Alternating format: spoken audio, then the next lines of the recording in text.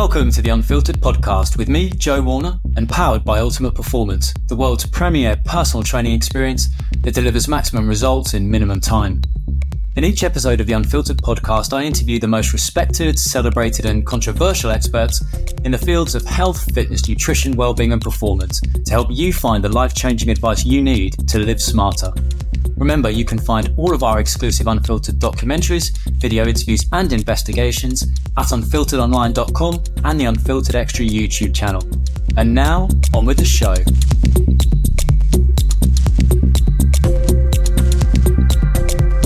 Mike, I really enjoyed your book, Resilience by Design, and there's a number of concepts I'd love to explore in greater depth. But firstly, what compelled you to write the book? Is it the sense that, the more people I speak to, more people report feelings of overwhelm, of languishing, of anxiety? Is that what prompted you to lead this, just that we are less resilient as a society now?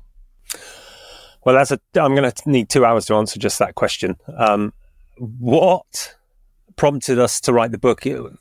Primarily our business at the time, the business I was in 5 years ago when we decided to start writing it, is a company called Frontline Mind. So my background, I've been a coach since 2003. Prior to that, I was a full-time climbing bum. I traveled the world. I dropped out of school at 16 and I traveled the world making money as best I could, just enough to survive to go climbing. And I spent over a decade climbing in some of the most beautiful places in the world. And bearing in mind, I come from a little council house where nobody in my family had been further than Weymouth. Let alone overseas. So at 16, going on a global adventure for a decade was just mind-blowing. And so I became a coach in 2003, 2004, and my work as a coach over time got more and more drawn towards working with frontline agencies, so firefighters, police, people who were dealing with quite critical incidents. I also worked with I worked with 11 members of the British SAS and did some work with them, and around PTSD, and then also some training with different military groups. And then I went to America and I worked with the US Marine Corps and got probably the only program, I know it was the only ever program that really worked with the US Marine Corps on resilience, and also worked with their recon training departments for breath hold. And we increased their breath hold by, there's a video online, actually, you can see it. And I think it was, in some cases, 300%, and got all of these recruits being able to do stuff that they didn't do.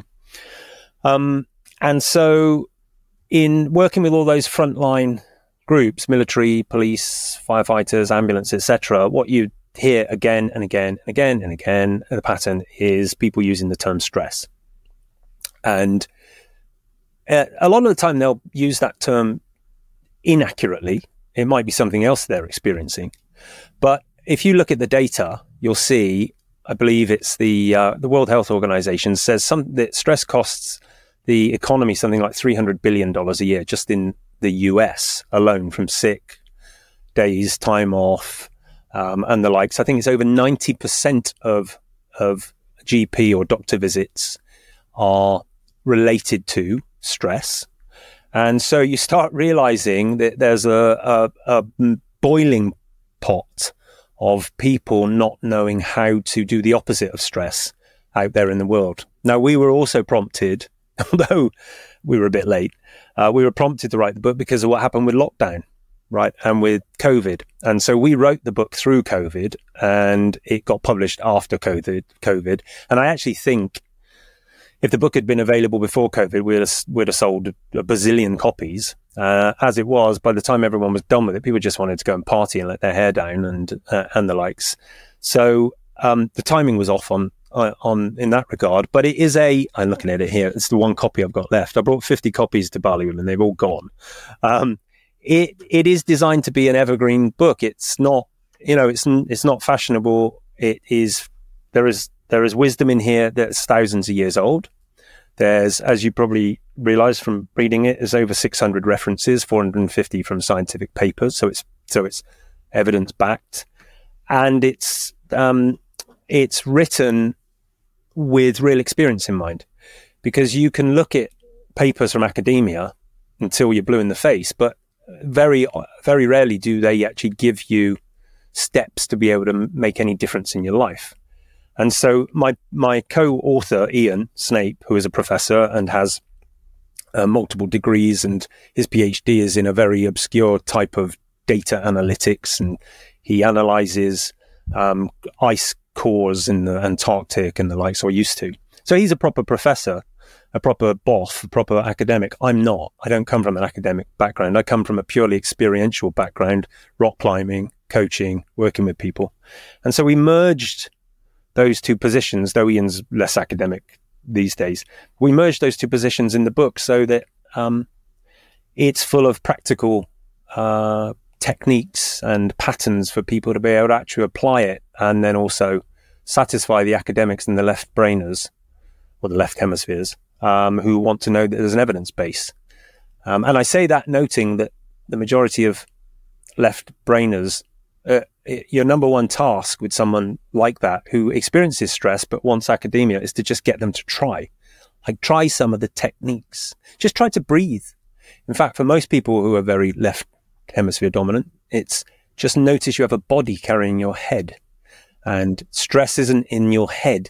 Stress is throughout your entire, what your experience is, stress is throughout your entire system. And so, like, come back into your body, because there's a lot of people out there who do stress all day long, but don't know that it's really affecting them until they have a heart attack in their early 60s. So anyway, I'm getting a little bit ahead of myself on that stuff, but that's part of the reason behind the book. And then to come back to the second part of my question, do you feel that we are less able to deal with stress? Is the world just inherently more stressful than it was 30, 40 years ago because of technology, social media, all the other things, division, politics of society? Do you feel that is an issue, which is why this book is so needed? Yeah, I think there's so many elements to that we could explore.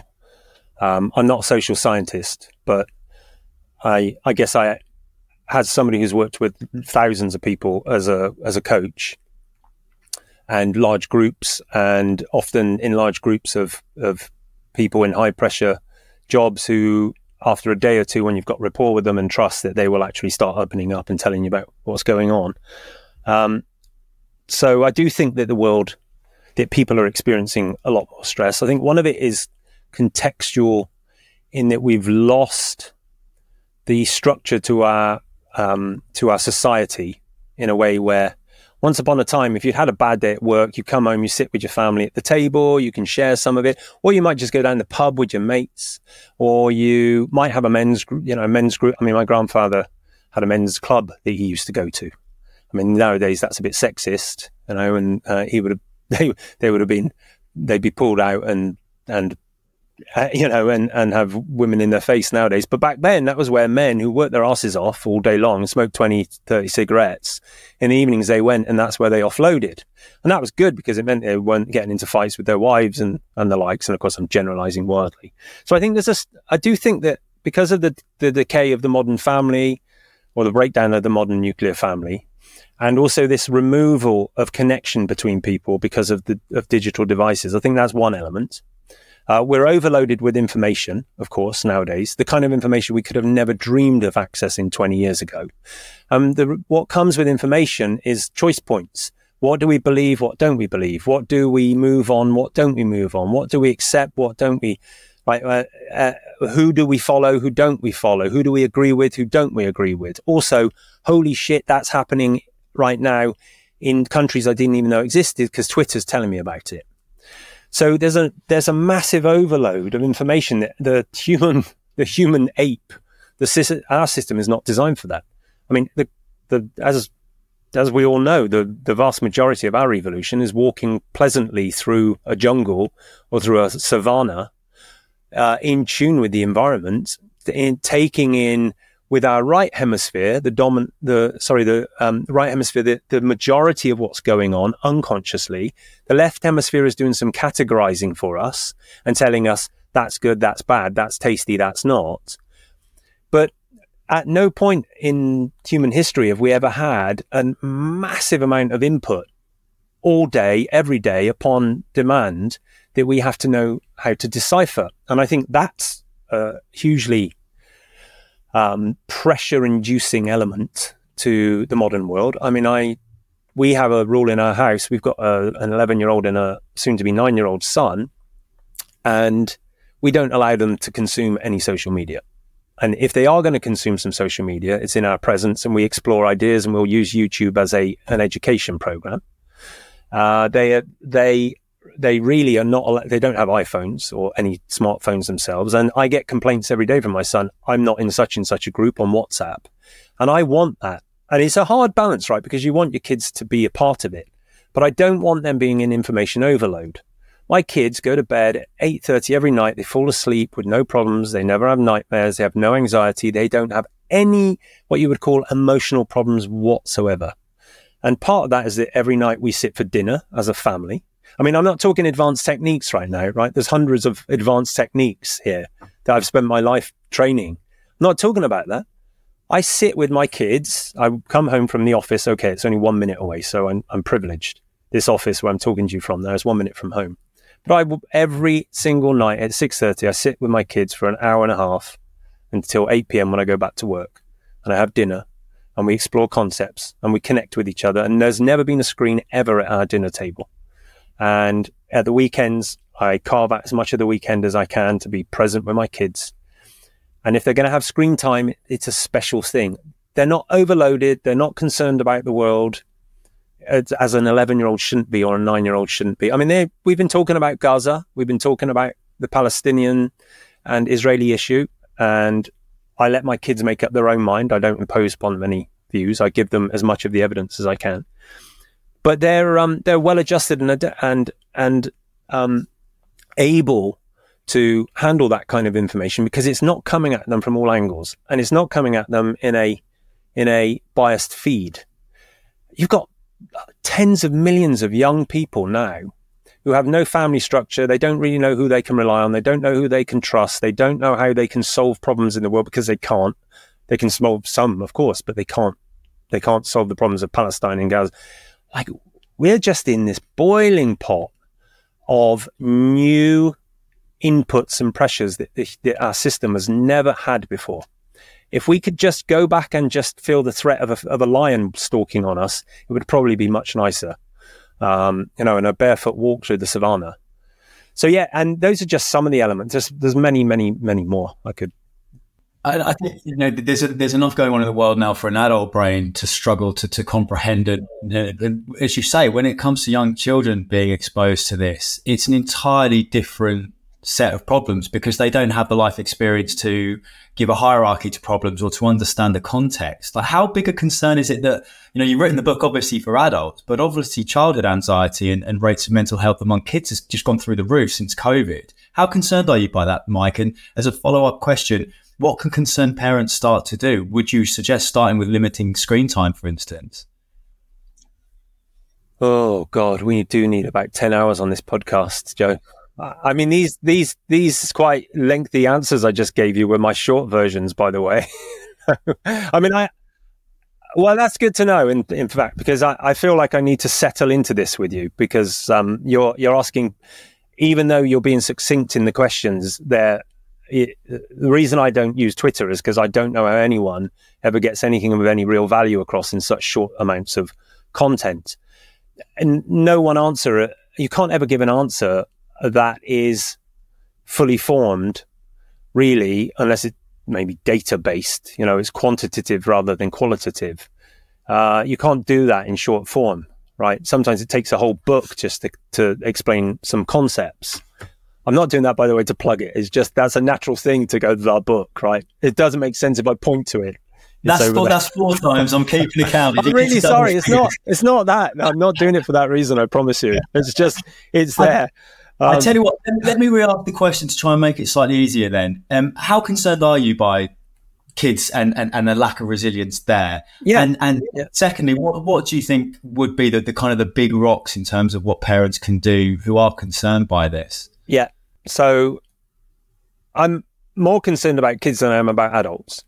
And that's probably it's definitely my preference for kids over most adults. As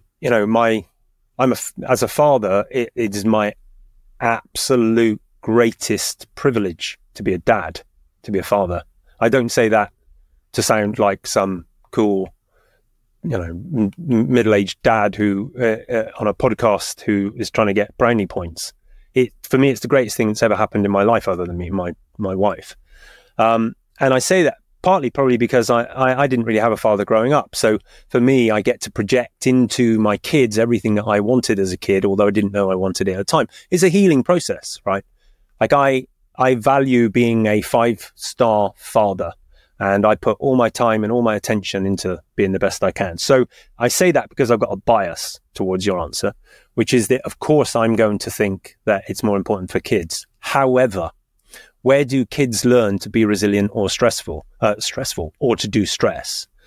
They're always taking it, the lead from the people around them.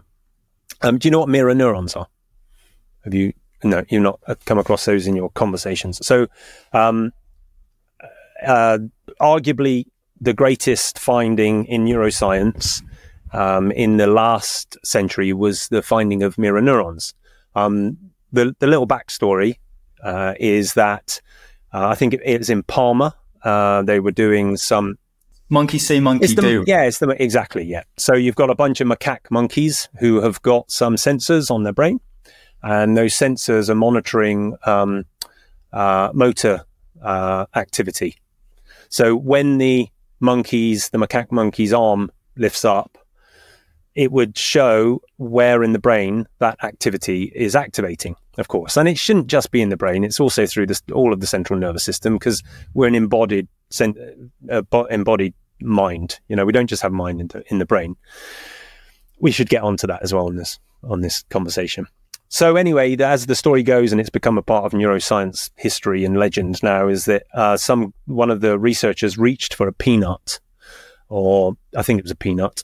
And as he did, and he put his hand in the jar and he pulled the peanut up, he noticed one of the monitors had registered an activity in a frontal part of the brain.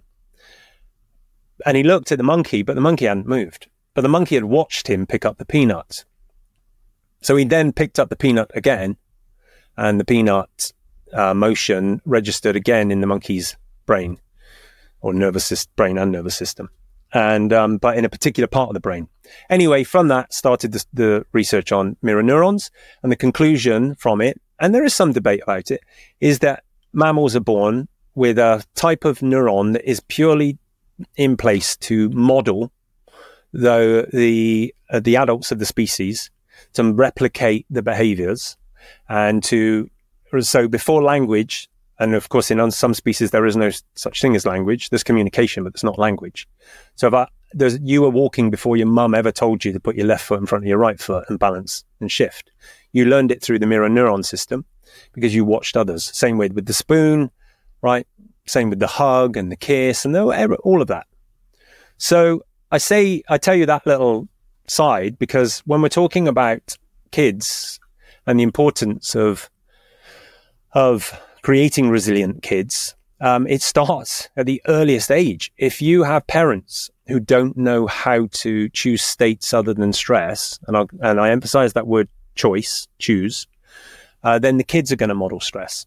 My wife is the calmest, most grounded person I know anywhere in the world. And Nick our mutual friends would all agree with that. Never seen her get angry, I've seen her once or twice in 22 years, never seen her get stressed, or do stress. She's just a complete rock no matter what happens. I'm actually a much more of a live wire, but I have all these wonderful techniques that I learned. I was a stressed out maniac in my early 20s. And my kids are a reflection of that.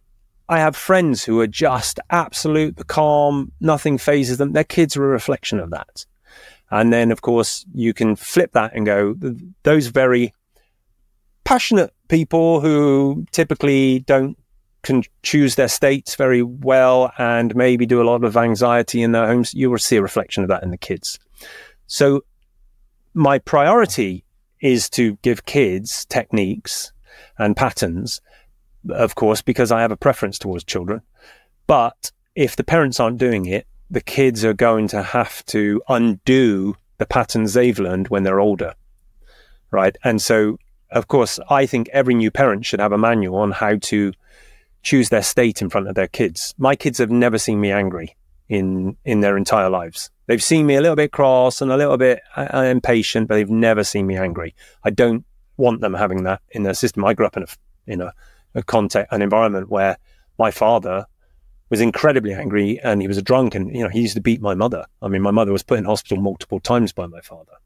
So I grew up seeing that, and I know it's in my system somewhere. I mean, I've experienced it in my early 20s.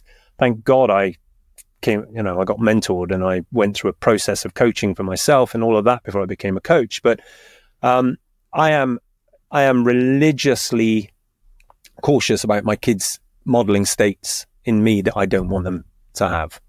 So that's that answer. And then I think your other question about what else we can do.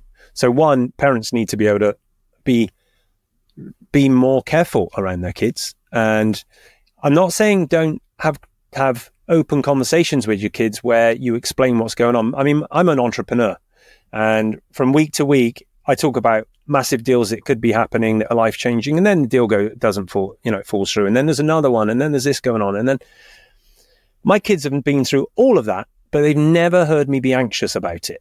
They've never heard tension. They've heard it from I'm optimistic and I'm excited. And then, oh no, that didn't go through, that failed. And here's some of the reasons why. And so my kids are used to disappointment. They're used to they're used to knowing that people let you down. They're used to the way of the world because we have those conversations, but never from a dad who is losing his shit because he can't choose his state. I'm really glad you mentioned choice there, because I think for me, the big takeaway from reading your book was you read something, you're like, well, of course, that's so obvious. Why didn't I know that already? Because there's never any kind of separation between your stimulus and your response, right? So many of us are just caught up in this instant reaction. And I wanted to ask you, Mike, about the 4 choices model that you mentioned in the book. The first choice, stay stressed. Second, develop resilience. Third, change the environment. And fourth, leave. And when I was reading that and thinking about myself and people I know, it seems the overwhelming majority of anecdotal experience I've had of this is people stay stressed. They feel like they don't have a choice. This is the situation. They never really move on to developing resilience. And they certainly don't either have the confidence or believe they've got the choice to change the environment or leave, which I think, again, leave has that connotation of kind of quitting, where you don't mean that at all. Could you just talk about the role of choice in resilience and stress management? Because I feel once I discovered that, I felt quite empowered. The techniques, or what we more accurately call the patterns, and let's define what a pattern is. A pattern is a series of steps that lead to a reliable outcome, right? So if I teach you how to breathe in a certain way, in a pattern, I can reliably get the same state out of you from that breath pattern. Let's say it's the box breathing that almost everyone's heard of by now, which is 3 seconds in through the nostrils, hold your breath for 3 seconds, exhale through the mouth 3 seconds, hold on the exhale, and then repeat the pattern. It's a very simple pattern, and you'll invariably get a repeatable outcome. You'll feel calm and you'll feel relaxed, and your parasympathetic system will switch on, or it will move across from the sympathetic. And this is very good. In 1 minute, you've gone from potentially stressed, where your heart rate is elevated and your blood pressure is higher and you're breathing faster. And in 1 minute following that pattern, you get the outcome. Now, for it to be a pattern, it goes to a verifiable outcome each time. You'll get a similar sort of state every time you run the breathing pattern. In the morning, if I wake up and I make coffee before I've had food, and I drink black coffee on an empty stomach, I know that my adrenaline will go through the roof because I've had no food, and I start to feel what some people would call anxious or ratty first thing. So I never have coffee in the morning before I've had food in the sunshine. Never. It's like, because otherwise I'm the wrong person. So I say that because that has a description of a pattern. So my pattern is get up, brush my stand in the sun, do a body brush, do some stretching, drink some water with lemon. My wife makes a horrendous cocktail of vitamins and things that taste like death. I drink that. I then have a decaf coffee with lots of milk and sugar. Then I do some exercise. Then I have my breakfast. That's my pattern. So it's a pattern. And I know how I feel at the end of that pattern. So in this book, you've got hundreds of patterns, the techniques, that can be used for anything. So they are not fixed patterns just for resilience. The book is about resilience because it's a response to so many people being stressed or doing stress in the world. But I could easily take this book, and by reframing it and changing some of the text, it could be about any number of other subjects rather than it being about stress. I say that because your question about choice. So we are mostly driven, we as in humans, we're mostly driven by the unconscious primers that are going on around us. So we grow up in our cultures being taught what to think and how to behave. Now, we can either wholeheartedly accept that, we can wholeheartedly reject it, and many people do. It's typically a blend of somewhere in between. I still, at 48, having spent the last 25 years observing patterns, find some of my grandmothers in my system that I didn't know were lurking. And then I step back in horror that it's still running and I haven't found a new pattern in that context where it's come out, right? I thought I got rid of that 20 years ago. They're like the culture we grew up in and the people around us and our parents, they cast the hardest black magic spells on us because they get us at the earliest stage when the mirror neurons are all fresh and wide and open. And just feed me with habits or patterns of behaviors. So, the question of choice is an interesting one because I'm somebody who believes wholeheartedly that whatever happens in my life, I can't change the economy. I can't change politics. I can't change, not without committing to it myself. And it's not a commitment I want to take on. I can't change the weather. I can't change the flood that happened. I can't even actually, though I've tried for 3 years, change my neighbour's behaviour for burning plastic rather than giving it to us to recycle. That's another story. There's a big fight that goes on here about that almost every day. All I can do is change my response, and I can change my response by changing the meaning of the event, and I can change my state by running some certain techniques, breathing patterns, etc. But the big piece for all of us is the choice of how we perceive, how we apply meaning to the world around us. So meaning is not inherent in anything, right? There's no meaning in this podcast beyond what you and I give it. There's no meaning to me being a father beyond what I give it. There's no meaning to a friendship beyond what you give it. There's no meaning to a smite, to an insult. Joe, God, since the last time I spoke to you, you've got some grey hair in your beard. Right. And by the way, so have I. Now if I didn't say it with that intonation and I said, hey, Joe, since the last time I saw you, you have some grey hair in your beard. I'm trying to be as neutral as possible. You can make of it what you want, right? I mean, you could go, I know I'm wizened. Thank you for that. I really appreciate that compliment that you're applying to me, that I'm old enough now, because when you met me before, I was wet behind the ears 13 years ago. Yeah, every grey hair represents more knowledge and wisdom. You can apply that meaning to it, right? You have that choice. We're told, because of the absurd culture that we live in, certainly now because of the way that I see this, I mean, I don't have my finger on the pulse in modern culture. I'm a bit of almost a country bumpkin recluse living in a farming village in Bali. But I see that one of the problems that in the world with younger generation is that they live in a cause-effect world where you said this to me and you insulted me. I mean, this is identity politics and all of the stuff that I see on Twitter, that people are getting offended because you said you used the word fat, or people are getting offended because you used the word female, or people are getting offended because you don't believe in the same political system as them. Or can I say that Israelis have a right to defend themselves? And can I say that Palestinians have a right to break out of the world's largest prison? Right? Can I say that without other people saying you've offended me? Can I have the choice myself that you turn around and go, God, Mike, you've got some serious wrinkles since the last time I saw you. And my God, Mike, you look terrible. Oh God, Mike, you're fucking waffling on this podcast, aren't you? Talking too much. You know, I only wanted a 1 minute answer, and I can choose to respond to that however I want. But I think the number one problem is that we are now in a world where we've been taught that we are at effect of the cause, and we're not. And we talk about that in the book. I was about to pick it up again then. Talk about that in the book in the initial chapters, which is about cause and effect. So my favorite analogy for this, or example of this, is if I stand in a field and I have a football in front of me, and off to the side is a engineer or a mathematician or a scientist, somebody who knows the equation that's about 300 or 400 years old, that they measure the wind speed, they measure the surface area of the ball, they measure the weight of the ball, and then they measure the transfer of energy from the foot and the angle of the foot from the speed of the kick, and all of those elements. They work out the equation. I wouldn't be able to do it, but somebody smart could.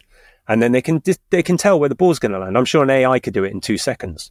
Again and again, I can kick 10, 20, 30, 40 balls, and an AI can say where the ball's going to land, or the engineer can say it. Because this is a true cause-effect relationship. The cause is the kick, and the effect is that the ball has gone 20 meters, in my case, probably 10, and plops off to the left. Now change the ball for a different object, and you still know its surface area, you still know its weight, you still know or the wind speed and all the other elements. But you also know what the object ate in the morning, because you weighed it as well, and it's a cat. Now you put the cat in front of me. Now I kick the cat, metaphorically, for cat lovers out there. I've never kicked a cat in my life. I quite like cats. Can't eat a whole one, but I do like them. That's a dad joke. Had to get it in there. So now I kick the cat. Can you predict where the cat's going to go? Can the AI predict where the cat's going to go using the same measurements and models? Think about it. I've just kicked the cat. I know what it weighs. I know the wind speed, all that sort of thing. Correct. I can't predict where the cat's going to go, because this cat, the first cat that I kicked metaphorically, it grabbed onto my ankle and it bit me. The second cat went left and ran off to the bush. The third cat did super cat and put its claw. The fourth cat did a cartwheel. The fifth cat turned and bit me on the balls. The sixth cat, and onwards and onwards. Now, if you do enough cats, over 10,000, you'll start seeing patterns emerge. 550 cats bit the ankle, 700 cats did the Superman, etc. But you can't predict the individual cat because it has choice. You can't predict where it's going to go. The ball does not have choice. We live in a world now where we're being told, I don't know if it's for political reasons or just because people are stupid, but we're being told that if I kick you, you have to respond like a ball in a cause-effect relationship, right? If I reach through the screen now and I pinch your nose, or I punch you in the arm, how many ways do you have to respond? Well, first of all, you'd be blown away because reach through the screen. But if we're together and I push you, how many ways do you have to respond?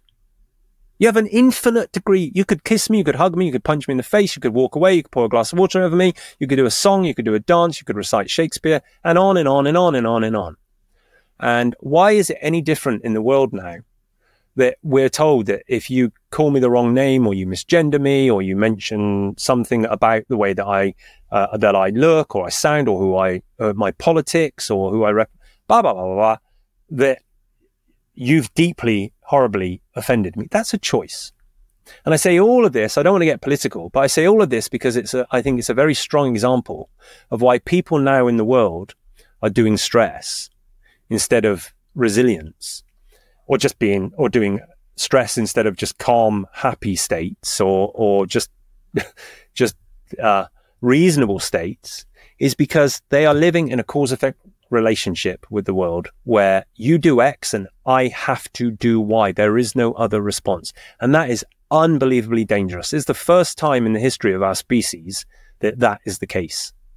We could talk for hours and hours and hours about how we've ended up in this state, but for practical advice, I think there's some people who are want to be outraged. They're almost waiting for a comment so they can react.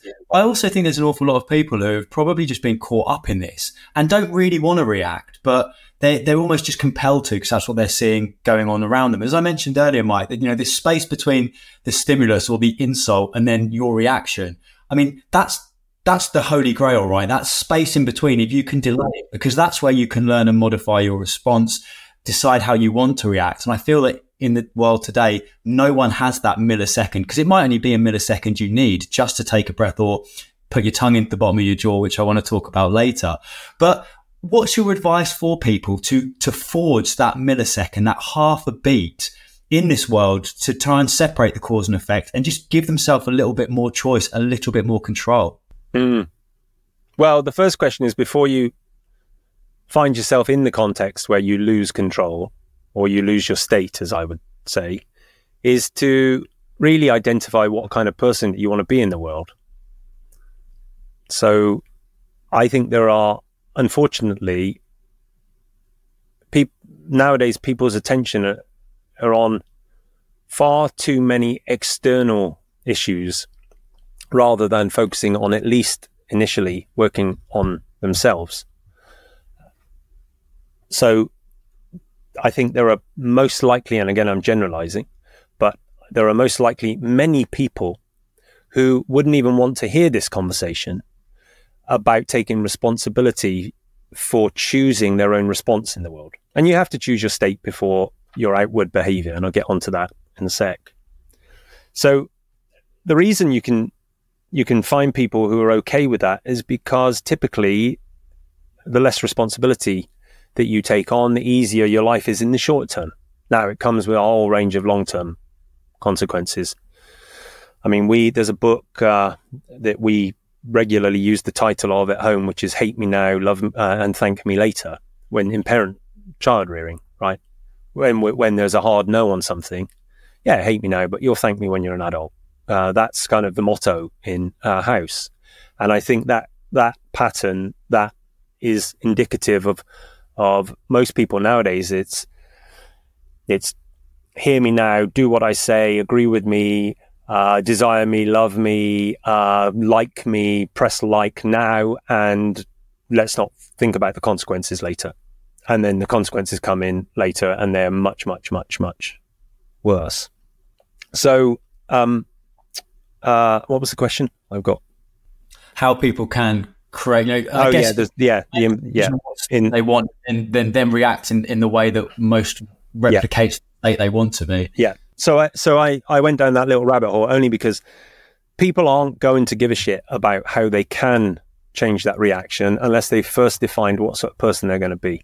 I've got a whole bunch of techniques that I can give to anyone that can change really genuinely change their life and change their experience of the world. I mean, I say that I didn't develop most of these techniques. I was lucky to be mentored by one of the most intelligent men on earth for a decade, and he helped transform my life by giving me the same patterns that I've been teaching for the last 20 odd years, and they're in the book, etc.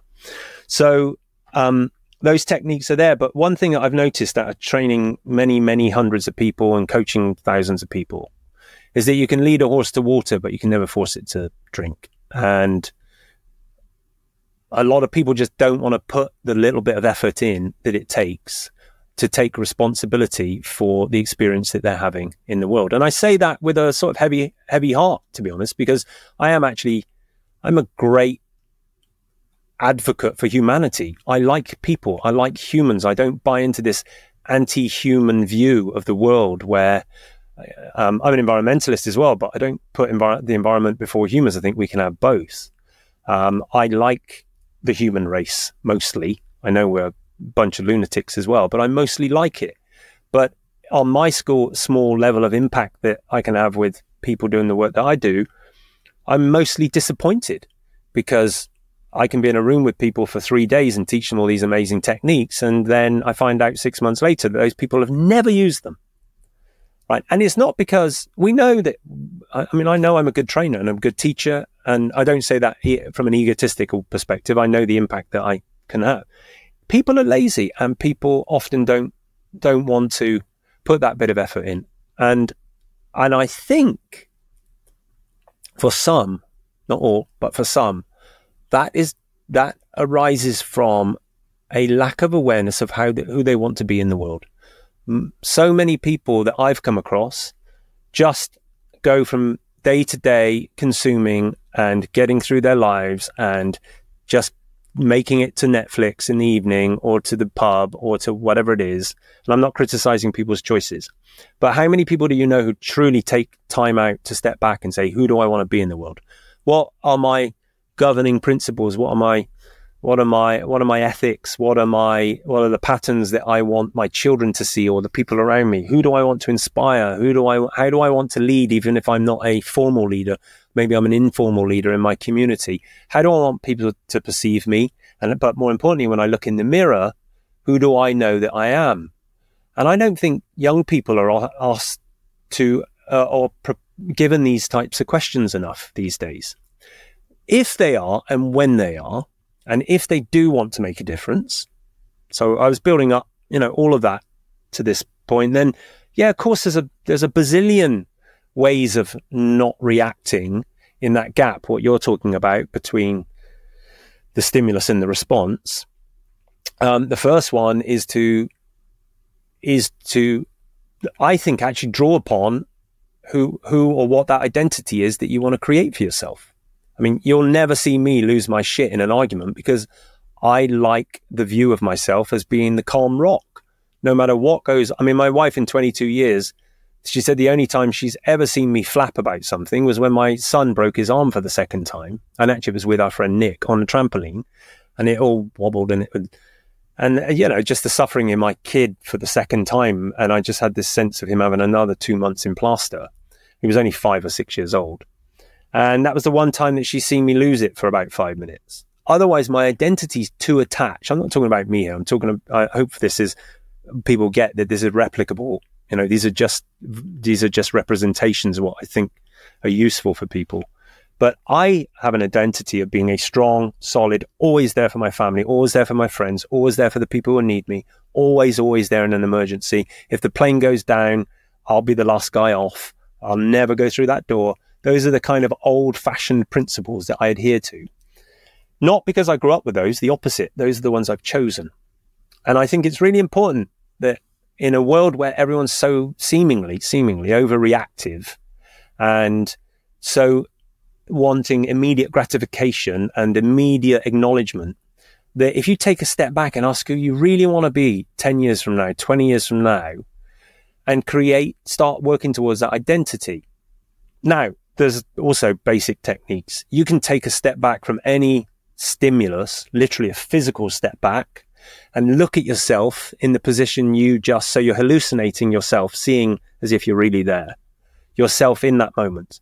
You've now created a physical dissociation, and that in the majority of cases will lower any kind of let's say unresourceful state, right? Where you're about to overreact. You're about to make an angry response, a snide comment. You're about to scream in someone's face because you're a vegan and they're not agreeing with you because they're having an ice cream.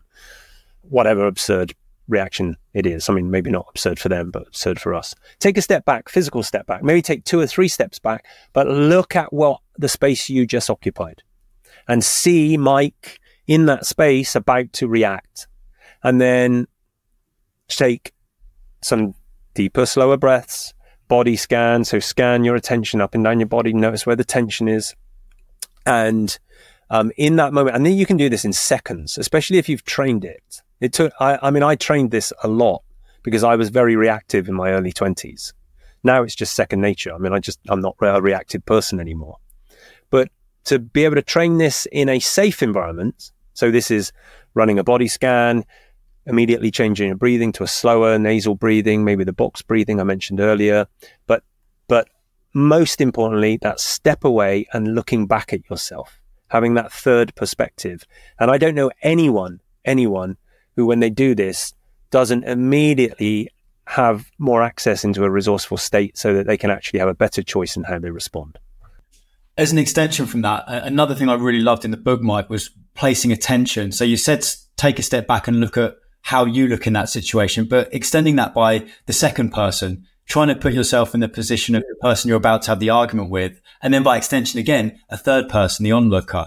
I love this concept. And again, another thing in your book that just seems so simple when someone else points it out to you, this tool or this technique of being able to step back. Who do I want to be? But also, where are they coming from? And what does this look like to an onlooker?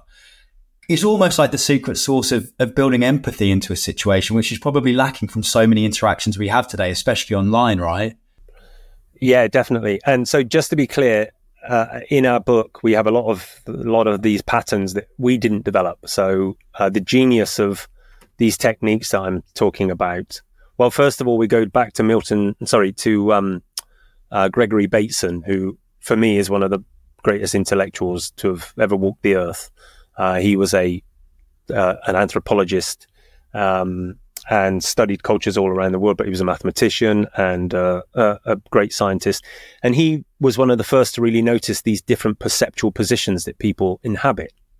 And then John Grinder, who was my mentor for a decade, who again is equally one of the greatest minds, I think, to have walked the planet. And maybe I got a rub off of 0.01% of what he actually knows over 10 years.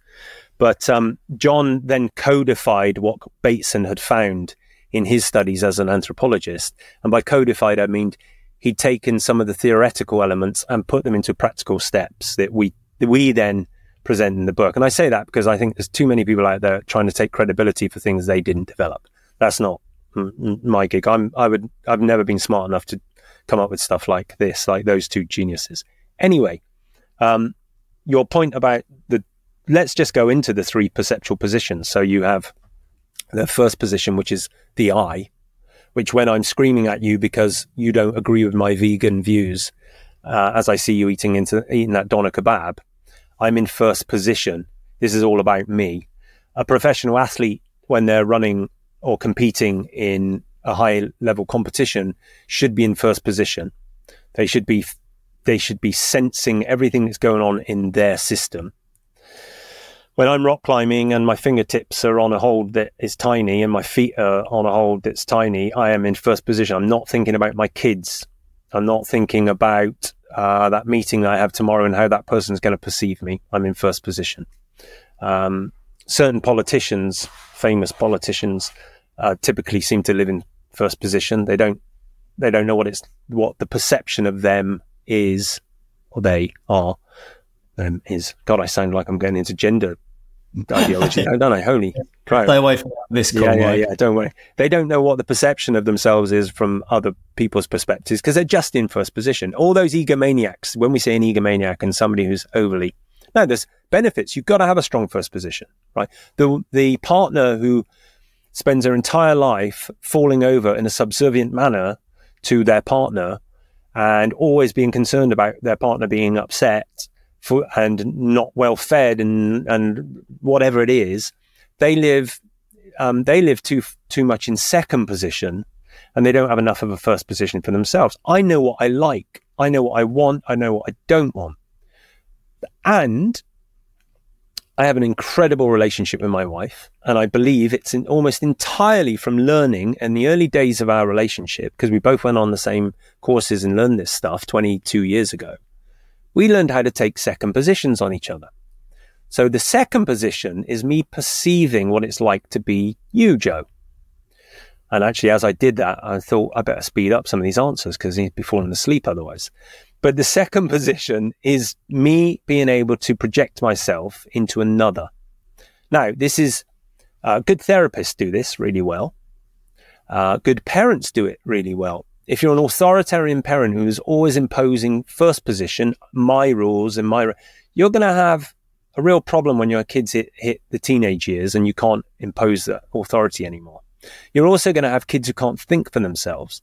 You're going to have unresilient kids because they've never had to make choices. And so when they go out in the world and they make choices, they're not used to the consequences of making choices that weren't right. They don't know how to make mistakes. My kids make endless mistakes and they learn from them and iterate, and we lick their wounds, or they lick their wounds, and we get on with it and we recover from it. So I know that my way is the best way as a 48-year-old.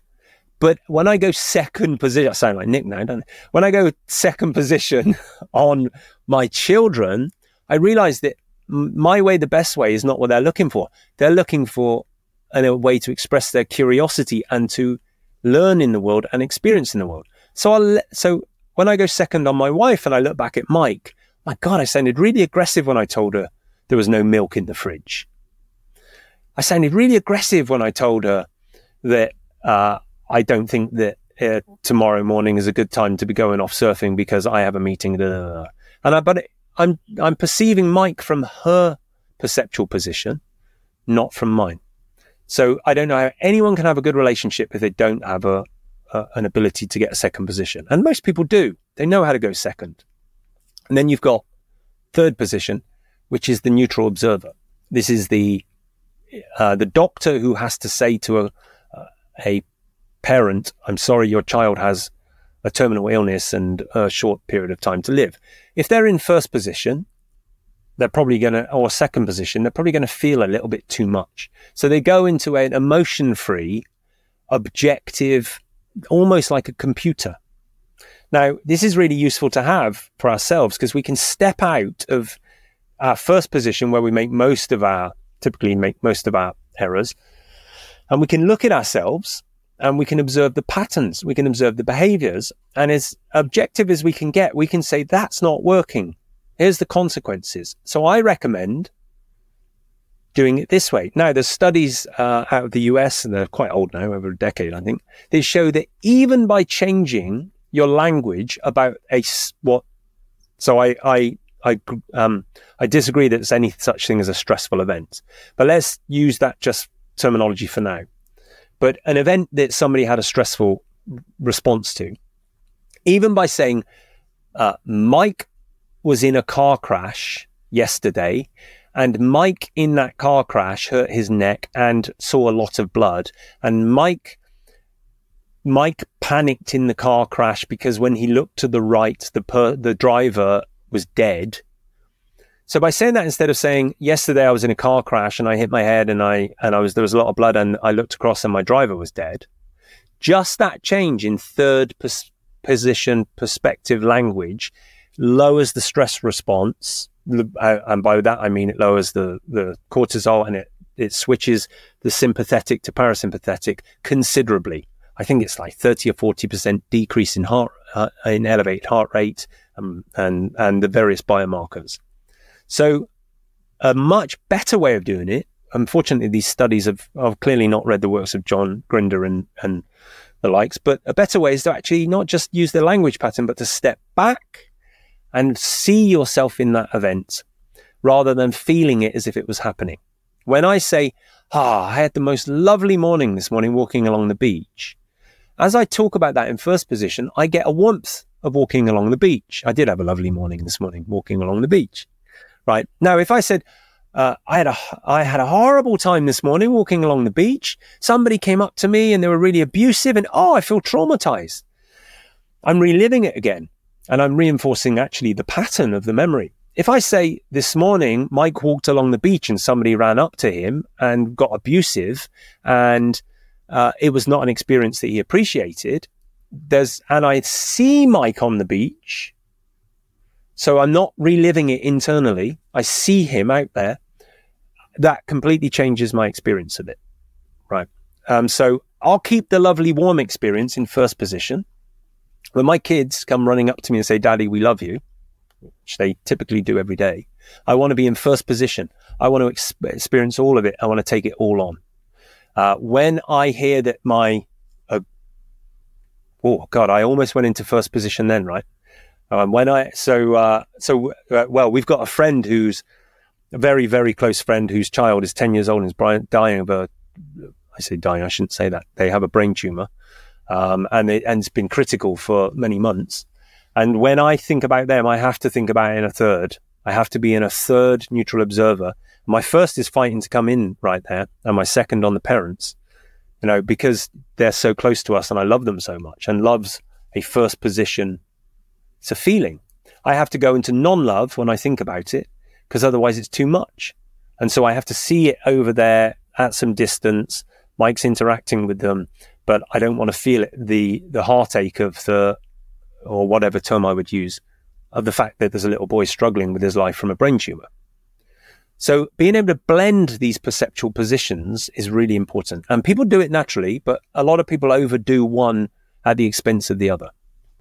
And it sounds as though there, Mike, in that example, a heartbreaking example you gave, it is a work in progress. It's something that always, you're not just there. It's something that you just have to continuously work at. But what I think, if there's one thing I'm going to take away from the book, and that there are plenty more than one, it's this ability to move between those positions. To me, feels like I could eliminate 98% of the conflict and the stressful situations in my life, because it's building in that empathy, that compassion. It's taking a step back and forcing a gap between stimulus and response. Do you feel like a lot of people, obviously you put it in the book, so you must do, but do you feel that most people's day-to-day life struggles could take on a different meaning by adopting this? I don't know how people survive without a third position. And I don't know how relationships survive without the ability to go second position. So let's just be clear here. We are not highlighting a technique that has just come out of some tech company in California. We're talking about something that has been around for as long as humans have been able to perceive other. And maybe the objective view, the third position, is a more relatively recent aspect to our neurology. I think that for the primitive, I just use that loosely as a description, but the primitive humans that we once were, walking through a wilderness, we probably lived mostly in second position so that we knew what our mates were doing, and that especially in a hunting party, for instance. So football players, team players, they have to have a good second position. They have to know what their other team members, and the best ones who know how to deliver a ball on the nose of the person at the right place, they're detecting in second position, ball, but they're also in first position as they're running around themselves, feeling the ball and drawing on the patterns in their body that get that ball in the goal or get it to the, and then, so that's switch swap, it's fast swapping between positions. So I think the majority of our evolutionary period would have probably been in first and second position. And third has come about more as we require an objective view on the world, or not on the world, but on ourselves in the world, sorry. I don't know how people exist without a third. I don't know how people operate on a day-to-day basis without being able to take a step back and view every single day, how was I doing? How did I do? What do I need to change? Because otherwise, all you do is keep repeating the same old unresourceful patterns, the same old dumb shit, and creating disasters in your life. Now, that's not to say that all people do is unresourceful, dumb patterns, but we all do them, right? So I use a technique in the evenings, typically before I finish in the office. I like to work after dinner, after my kids have gone to bed. I like to come back to the office for a couple of hours, quiet time, make some calls with a few people, but mostly just get work finished. And I use a technique where I visualize a old-fashioned film strip. And in that is my day. So it's from the moment I woke up, and I see, I see Mike in the film strip, getting out of bed. Now, I'm not in the nuance of like just walking into the bathroom and taking a pee and all that. It's like, there's the morning, there's the early morning and the calls that I have. So I look at the day right up to the point where I'm in the office looking at it. And then I look through it and, the way I behaved in that meeting, or the way that I reacted in that moment, or the way I decided to not go to the gym and have a workout, where I made an excuse, or I procrastinated on that piece of work that I knew I should have got done today, or I bought a Coca-Cola instead of drinking sparkling water. I really like Coca-Cola, so let's not say that one. But I did.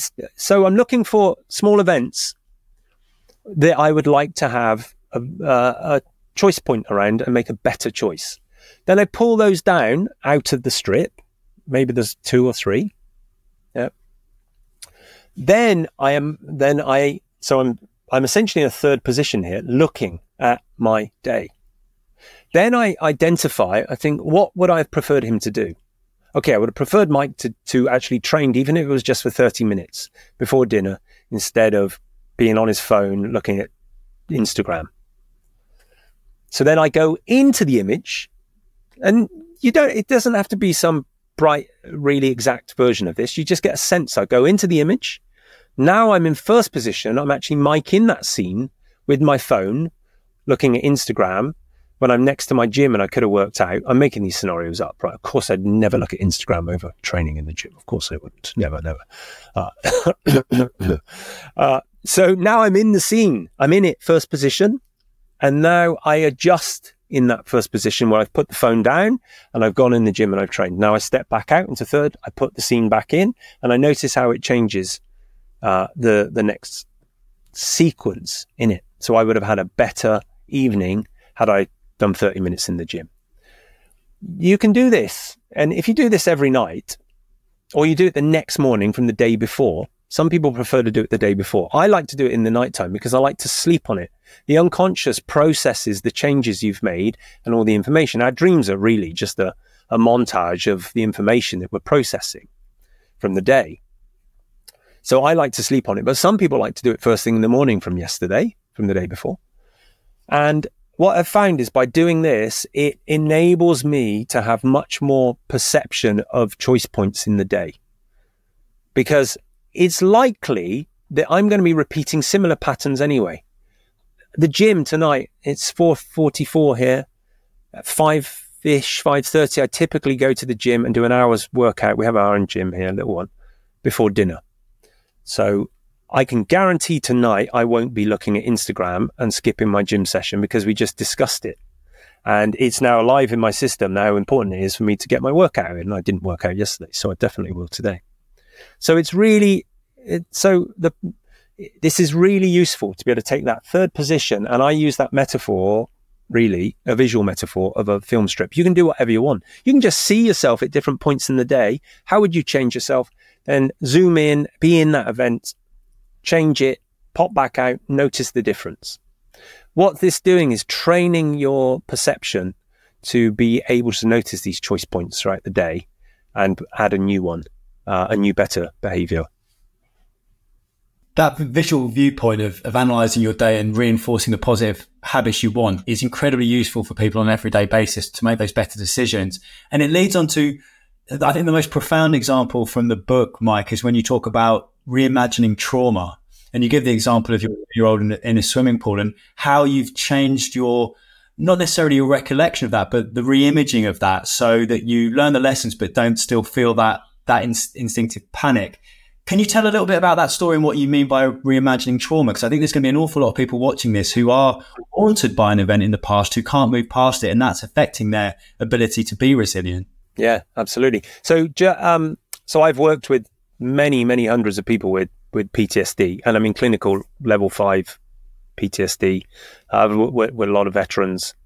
I went to Haiti after the earthquake in 2010, and I thought I was going over there to work to support the psychologists and psychiatrists who I'd assumed had gone over there to work with the Haitians.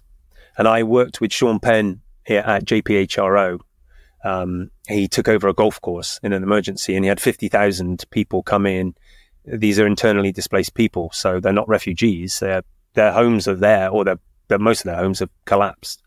And so they were living under blue tarpaulin tents, and Sean Penn, for love him or hate him, he just did an incredible job of getting food and shelter and medicine and the likes.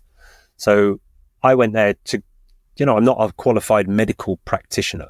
I've done a first aid course or two. And I went over there to support the psychiatrists and psychologists. When I got there weren't any. There were literally none. And on the morning of my introduction to the medical team, who are proper medical experts and workers, and they said, so Mike, the psychotherapist, is here. And I go, just to be clear, I'm not a psychotherapist. I came over to help you guys. And they're like, yeah, great, but we've got hundreds of people every day with trauma, and somebody needs to work with them. And so I spent a number of months working with. I went from having 3 or 4 clients in a day in London in my fancy Kensington studio to working in what was meant to be a dentist tent with hundreds of Haitians with some of the worst trauma that you could ever imagine. And I say that because the techniques that I utilized there in a language where I didn't even know. I don't speak Creole and I don't speak French. I had a translator, but with people who had never had any exposure to these types of techniques and didn't have any kind of placebo effect. I mean, there is some degree because they're coming to see they assume a medical expert. We just had the most incredible cessations of traumas. The medical people I worked with, a couple of them said, "You've got magic powers." I don't. I'm using techniques that I didn't develop. And again, I'm saying this because I'm not taking credit. I'm good at applying this stuff, but I didn't create these techniques. These techniques actually come from the field of NLP, neuro-linguistics programming, which unfortunately has a really bad rap in the world because it doesn't have a scientific basis to it. It does actually. There's a lot of scientific studies that back up, but it was just too loose in its approach. And too many people could go on a 2-week course and get a certificate and go out there in the world and start doing it. And, I'm one of those people, but I just happen to dedicate a decade of, 15 years of my life to verifying it and making it work at a very high level. So, but these techniques work by changing the representation system, the way that you represent an experience. So if you think about a memory, now, if you think about just right now, think about a memory that is really pleasant to you, any really pleasant memory, right? Got it? So I don't want to know the content because that's private.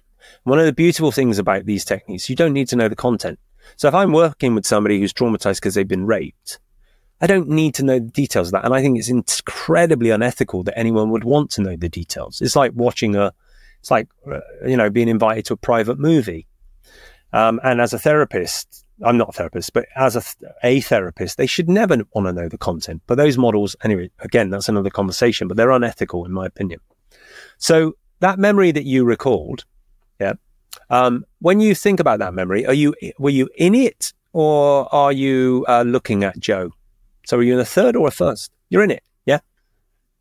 You're in first. So you're seeing and hearing it through your own sensory system. And when you recall that memory, is it in color or black and white? Color. And if you were to identify a temperature in that memory, what would that be? I know there's sounds in that memory. You don't need to tell me what they are, but I only need to know if there are sounds. And when you are experiencing that memory, is it moving or is it static? It's moving. Yeah. So this is a pleasant memory, and it's nice to have pleasant memories. And you probably, as you started to remember it then, felt a little bit of the elicitation of what that memory was like, because that's how we survive in the world. We have to be able to recall, in what we use this term feelings, in our kinesthetic sensory part of our system. We have to know what it was like to put our hand in a hot fire. If we don't have that ability to know, then we'll keep burning ourselves, right? We have to know that when we rub up against the opposite sex, it feels good, if that's our thing, and we're able to make babies from it because that's what we're designed to do as a species.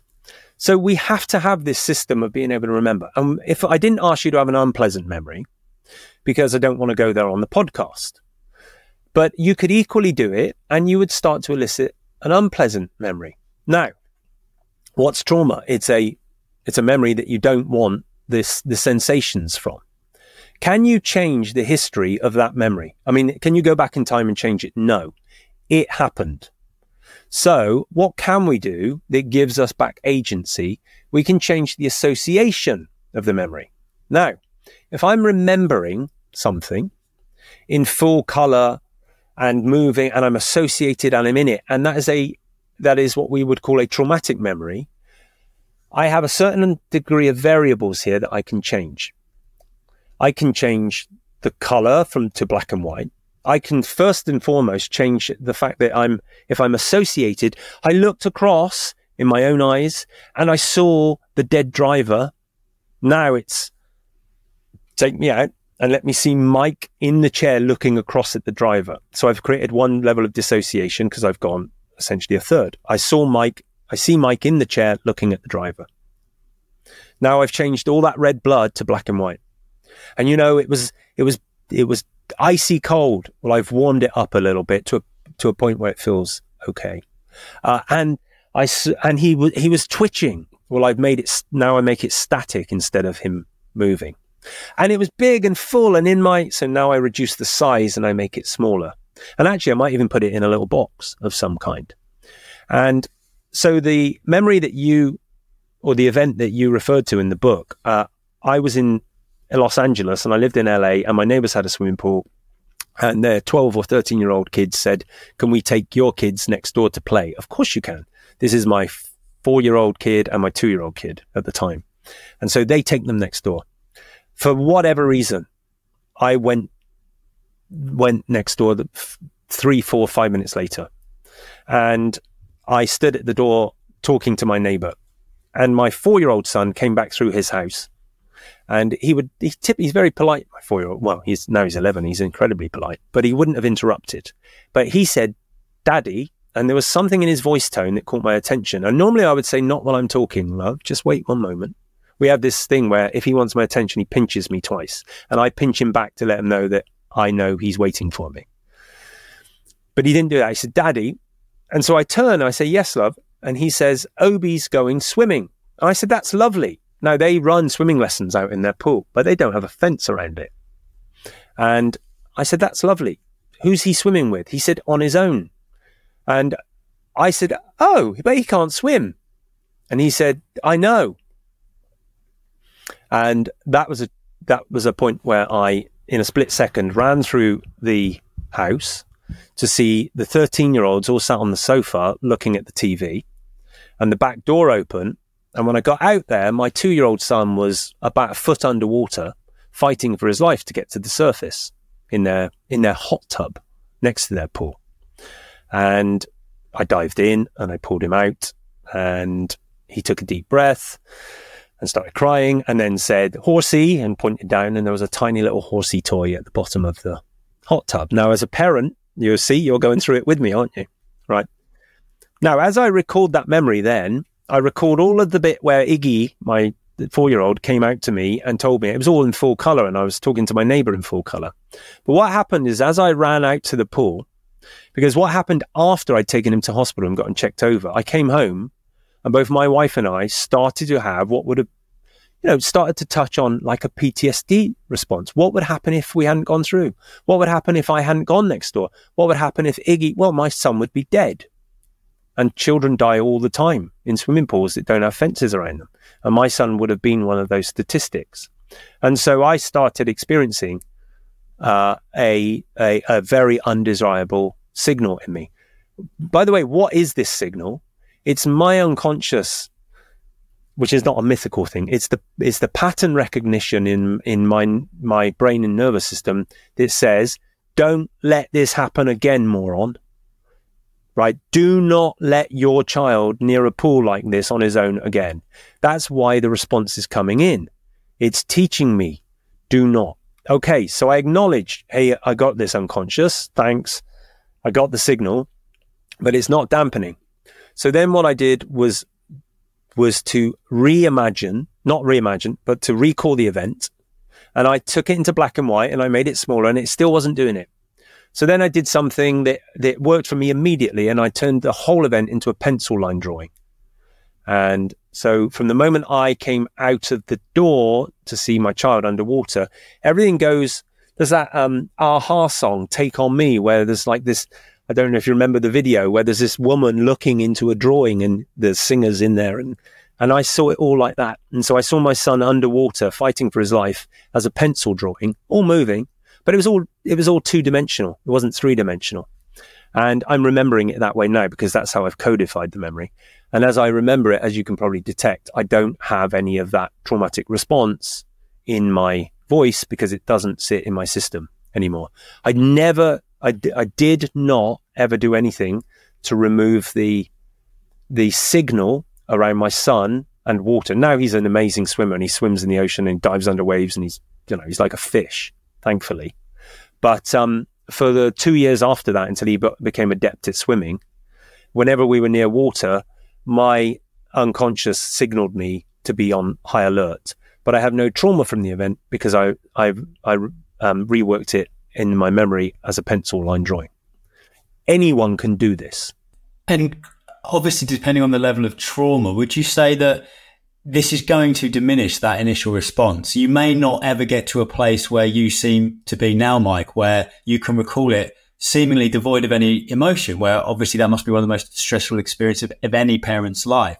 But you're saying that even if you're never going to be completely able to discuss something without emotion, you can definitely dampen that response to a significant life-changing degree. Yeah, I think there's a good question here. Whose nervous system is it? Right. Whose nervous system is it that you happen to be observing through? Whose nervous system is it that you happen to be experiencing the world through? If it's your nervous system, let's use the word neurology to encompass the brain and the nervous system all as one system. If it's your neurology, who owns it? Right? The problem is, as I mentioned earlier in a different way, is that we're being told that we don't own it. And of course, in some small, well, not small, actually in some large way, we don't, in that we're so influenced and primed by our environment. We're so primed. I'll give you an example. Try on a Zoom call where you don't have to say anything and you're just on it as a listener, like on a conference call. Try sending messages to people and writing without having some of the words that the person is saying on the Zoom call prime you to use those words. So let's say they say, yeah, so we've got a new system, and you're writing to your friend about going to the pub, and you'll go, yeah, I'll see you at the pub later. I just need to get through the traffic system to get to you.